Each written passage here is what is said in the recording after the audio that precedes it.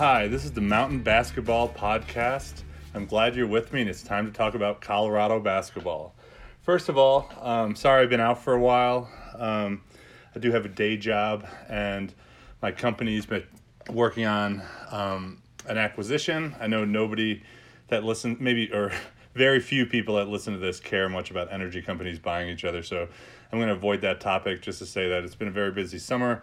We got a deal signed at work, so I have a little bit more time now, but I just wanted to apologize that I missed a few weeks. I just was prioritizing, family, life, fitness, health, and podcast, and some of the things fell away a bit. So I'm back now, and I plan on doing a few more interviews coming up because the season's still a bit away, and I've gotten some positive feedback on some of the interviews. So I'm going to line up a few more interviews. I'm going to try to hit some assistant coaches on the men and women's team. Those aren't lined up yet, so I'm going to do my best to set those up, and maybe a few players. So first of all, and again, we are right in the teeth of college football, and Colorado is 5-0. I watched them beat Arizona State last night and UCLA the week before. So again, this is an interesting time to be doing a college basketball podcast when the college football team here in town is nationally ranked and really surprising a lot of people. So first, congrats to the football team. I'm not really a big football person, so other than knowing the difference between a run play and a pass play, the whole sport kind of confuses me. So I'm going to stay away from trying to analyze football because I just can't do it. So this week I wanted to talk a bit more about the men's team. So it's been an interesting offseason. So a lot of you guys probably don't know the schedules for college basketball are not set years in advance. A lot of times the coaching staffs are scrambling to get games in place all the way up to this summer for, this winter and spring for the basketball season. So the basketball schedule was put out really late, and I think it's because, or I was told it was because the coaching staff was really struggling to get some quality home games. They had some games on the road. And the way the scheduling works nowadays is the Power 5 conferences, which are, obviously the major conferences, and some of the other, some people call them like the major 7, which include the American and the Big East. It's really hard to schedule if you're outside of that power structure. But then again, sometimes schools like Colorado struggle because they're not a name brand school, meaning like UCLA, USC, Oregon, Kansas, schools that just draw a lot of attention by their name. And so you can get in a bind where you're a good team and not a name recognized school, and coaches just don't want to play you. So I think that happened to Colorado this year. They were trying to get teams to come into Boulder to play them, and a lot of the schools just wouldn't do it because they knew they had a good team and they weren't going to get the value of playing at Kansas or Kentucky. And the way these scheduling systems work is they call them home and aways, or 1-for-1, where you play a team on their court and then they play on your court, or a 2-for-1, which is more common for a power conference, is where they play 2 games on your court and you play 1 on their court. But what happened in the last year, Colorado had a really good trade with Xavier, which is a great basketball school. They did a home and away, where 2 years ago they played Xavier at home, and last year they played them away at Xavier. They got blown out last year, which is understandable because Xavier's a great school. And 2 years ago they played Xavier here. And I remember reading in the paper that Tad Boyle, the coach, was a little upset that people didn't show up for that game. But I don't think he recognized that we had about 4 feet of snow that day. And I went to that game because I live walking distance from the stadium. But I looked like I was going to do some alpine skiing. I had boots and snow pants and coats and hats and gloves, and I just trudged through the snow. It took me about a half an hour to walk to this game. So I understand a lot of people weren't driving into Boulder in the middle of a snowstorm. But that was a really good matchup, and unfortunately this year we do not have a similar slate of non-conference games. So the non-conference schedule was released this week, and I'm just going to read it to you. They're playing Drake, Omaha, San Diego, Air Force, Portland, Colorado State, South Dakota, New Mexico, UIC. It's just not a very appealing non-conference schedule. I mean, Colorado State's always interesting because, it's an in-state rival, but the Portland Pilots, I mean, the only thing that's really interesting about that game is hopefully watching CU blow out a team from the West Coast. So I have season tickets. I'm going to continue to do that. But really this year, you're just going to have to hope they win their non-conference schedule. There's not a lot of interest there. And then get to the conference schedule.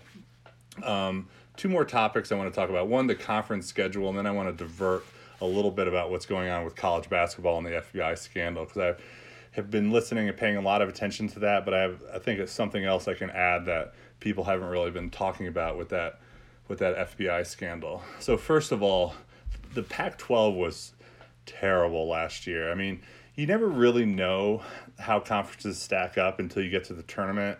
Like, you can look at the Big 12 and the Big East and the Pac-12 and say there's some good teams. We got Arizona and Oregon. Those are good teams, made the Final Fours. And Big East obviously has some good teams. But the Pac-12 just got blown out in the postseason last year, which was kind of embarrassing. I mean, the Conference of Champions just getting blasted in the postseason.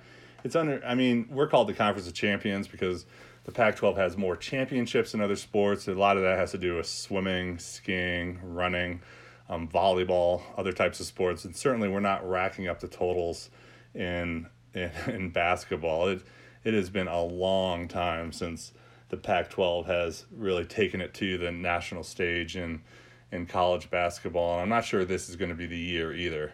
But just talking about the conference, about how people expect the conference to fall out, the two best teams are going to be UCLA and Oregon. As you look at sort of the analysts, people that do this for a living, those kind of flip-flop between Oregon and UCLA. I mean, they have good recruiting classes coming in. They've been good, but it's not quite determined. We don't have really one powerhouse school anymore. For a while, it was Arizona, which was sort of the flag bearer for the Pac-12, and I'm going to talk to you a bit about why that's not going to be the case probably this year and probably for a couple years. UW is good. USC right now has the number one recruiting class for next year coming in. Number one ranked recruiting class. Again, that's not fully. There's a lot of top 20 recruits that haven't committed yet, but UCLA is pulling in big time recruits, and they've fallen under this FBI scandal too. So not overly surprising they're pulling in this level of recruiting class. And again, Colorado is undefined is what I'll put them. I mean, we know who the top of the conference is. I mean, everyone, from the East Coast says UCLA, Oregon, Washington, Arizona, USC, and then we know who's terrible. Washington State, Oregon State, Stanford's going to be really bad this year. And Colorado is kind of a floater. We don't know if they're going to be top 4 or bottom 4 or somewhere in between. I don't think it's clear. Colorado is a young team. They're clearly talented, but to me, a very successful year would be top 5 in the conference and making it to the postseason tournament. And by that, I mean the NCAA tournament. That would be a very successful year. Trying to be top 3 in the conference, very possible, but that's kind of what I would consider hitting it out of the park this year. Now, moving on to the FBI scandal. A lot of you guys listening to this probably know what I'm talking about here, but I'm going to do a quick primer for people who haven't been paying attention. So it was the FBI released information that they were running a sting on college basketball. Again, before everyone says, why is the FBI, running a sting on college basketball? Don't they have better things to do? I understand that whole argument. We're going to put that aside for now. It's clear there's probably things they could be doing other than cracking down on the NCAA, but let's just say they did crack down on NCAA, so let's move on from that point. They were wiretapping guys who are called runners and agents, and getting a lot of information on how the underground college basketball recruiting works. And a lot of people who follow this work closely, I'd refer to the interview I did a couple months ago from Keith Easterwood in Tennessee. He's a guy who was in the midst of all this, and he knows that, how this system works. And just to break it down on the things that we all knew already is the shoe companies invest a lot of money in different teams. They give millions of dollars to certain programs, like Under Armour is giving a lot of money to USC and Arizona, Adidas is giving money to Arizona and USC. Under Armour is giving a lot of money to Maryland. Duke gives a ton of money to Kentucky, Duke. And these shoe companies don't just sit back and say, okay, here's your $10 million per year. I hope you guys are good this year. They get involved.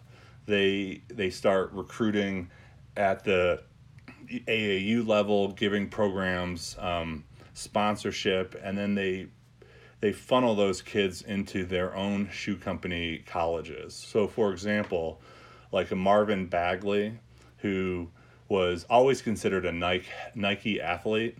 He played for a Nike AAU school.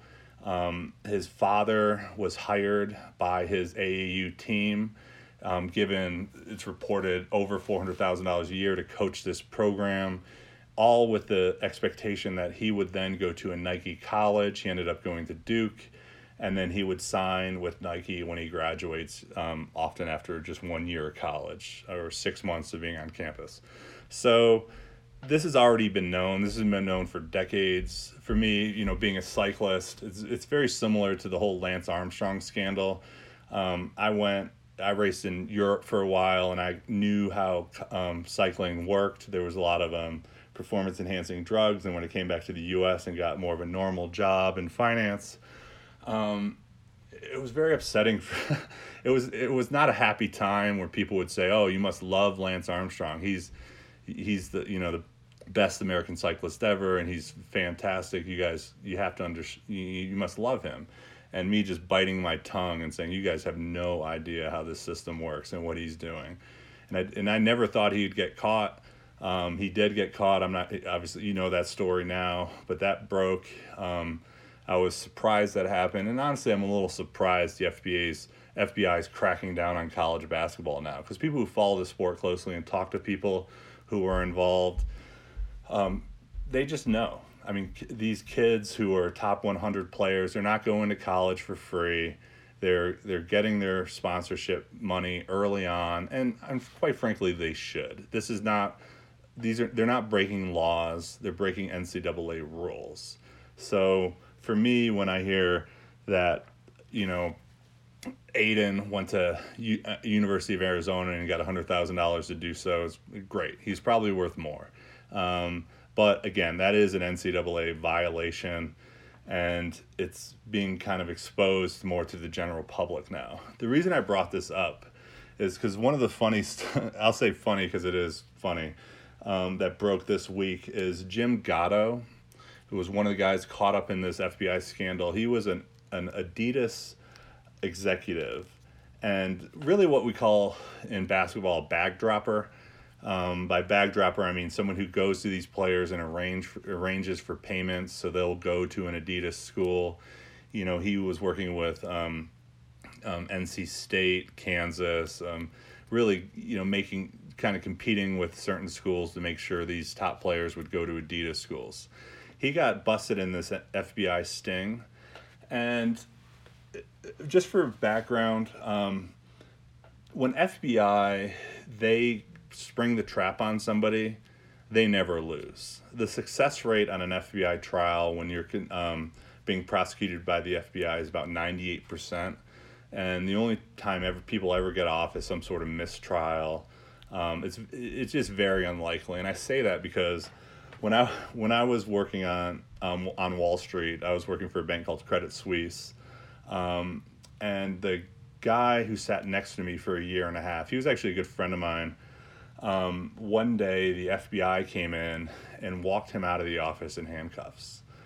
We didn't really know what was going on, but it changed our worlds for a few months. So apparently he was taking information on mergers and acquisitions that we were working on and filtering it to a friend who was out of the country who would buy and sell stock accordingly, depending on how the acquisition or divestiture or merger was looking to the board.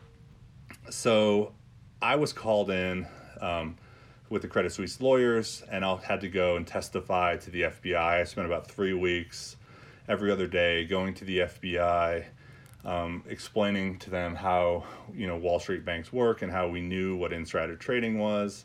And I was upset because this was a friend of mine. I'd been to lunch with him, had dinner with him almost every night. We were friends, and one of the Credit Suisse attorneys pulled me aside after one of the questioning sessions and said, "Your friend's going to jail. The FBI never loses these cases. All you can do is tell the truth and get out of here and get on with your life.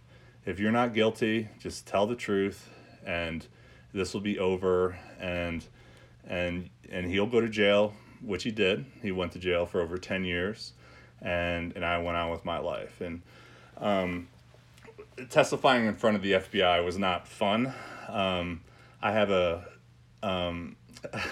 two funny stories about this. So I have some plates and screws in my shoulder because I crashed once on a bike race, and the collarbone was so severely broken that they had to screw it and plate it back together.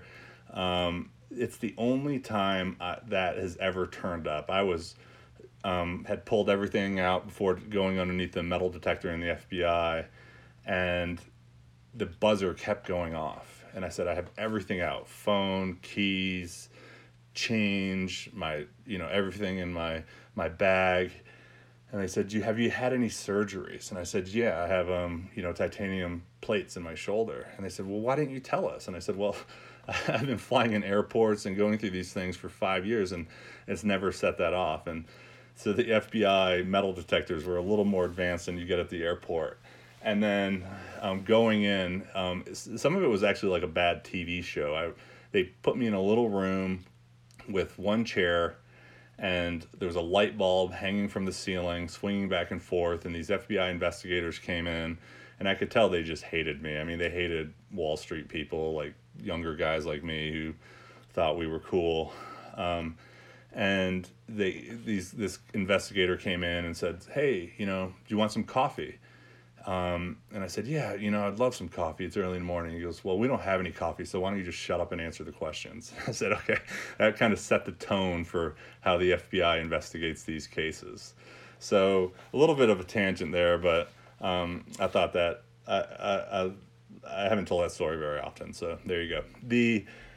I bring this up because Jim Gatto, who was the Adidas representative executive, he's busted. He's on wiretaps. They have receipts. There's eyewitnesses, people saying that they gave him money. He's going to jail, right? There's no way he can win. This week he came out with what I consider an amazing defense, really clever from his attorneys. He came out and said, yeah, I did it. Everything you're saying is true. However, you're saying I broke federal law because I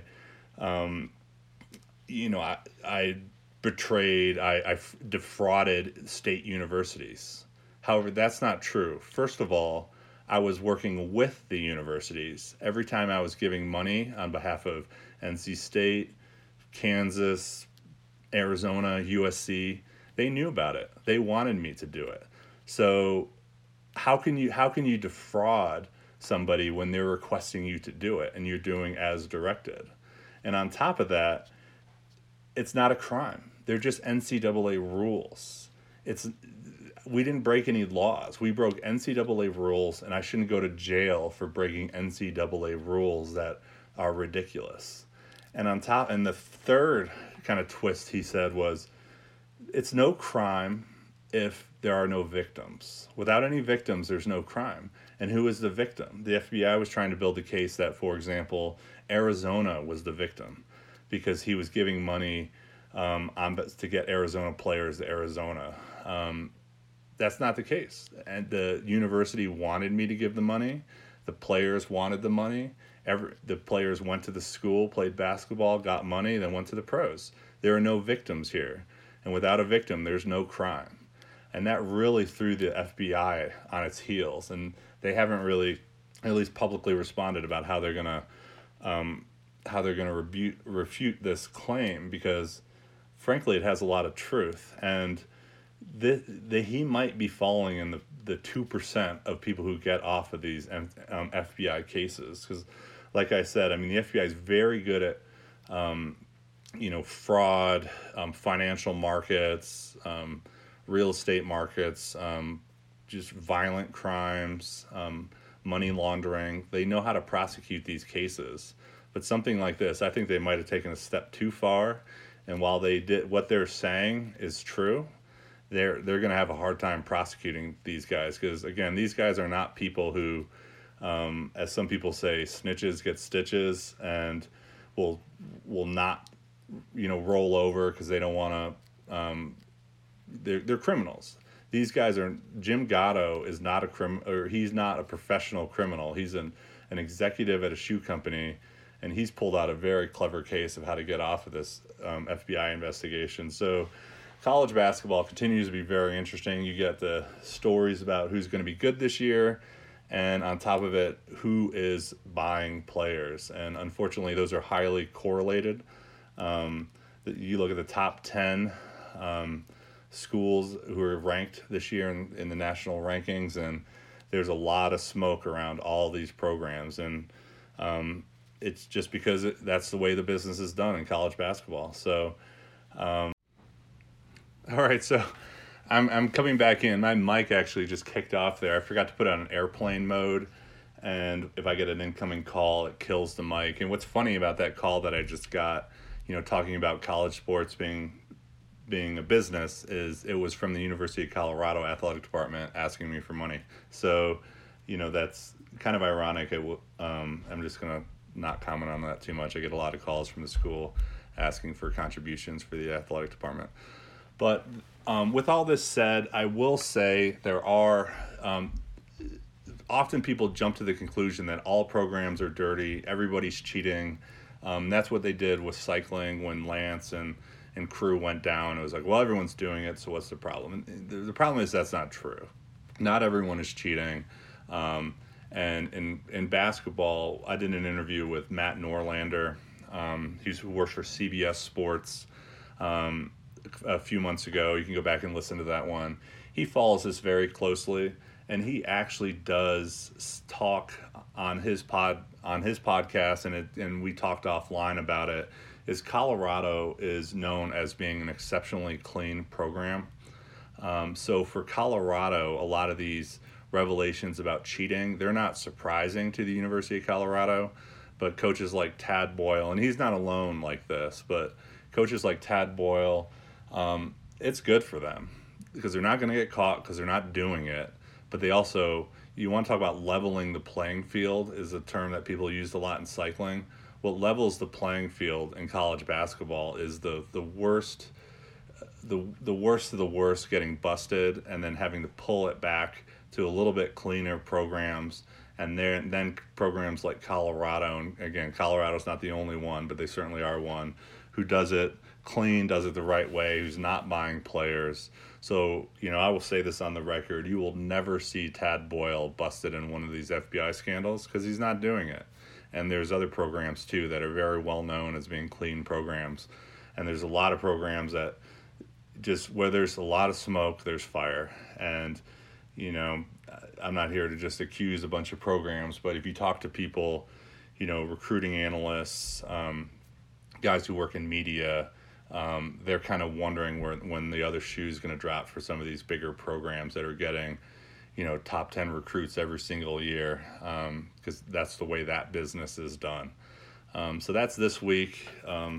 Mountain basketball, again, a little bit of an odd podcast this week. I was kind of buried at work, and I wanted to get one out this week and talk about the program, and also say that I'm going to line up some more interviews and get some more content that you guys will find interesting before the season starts, and try to keep my head above water in the middle of football mania right now. So thanks for listening, and that's Mountain Basketball.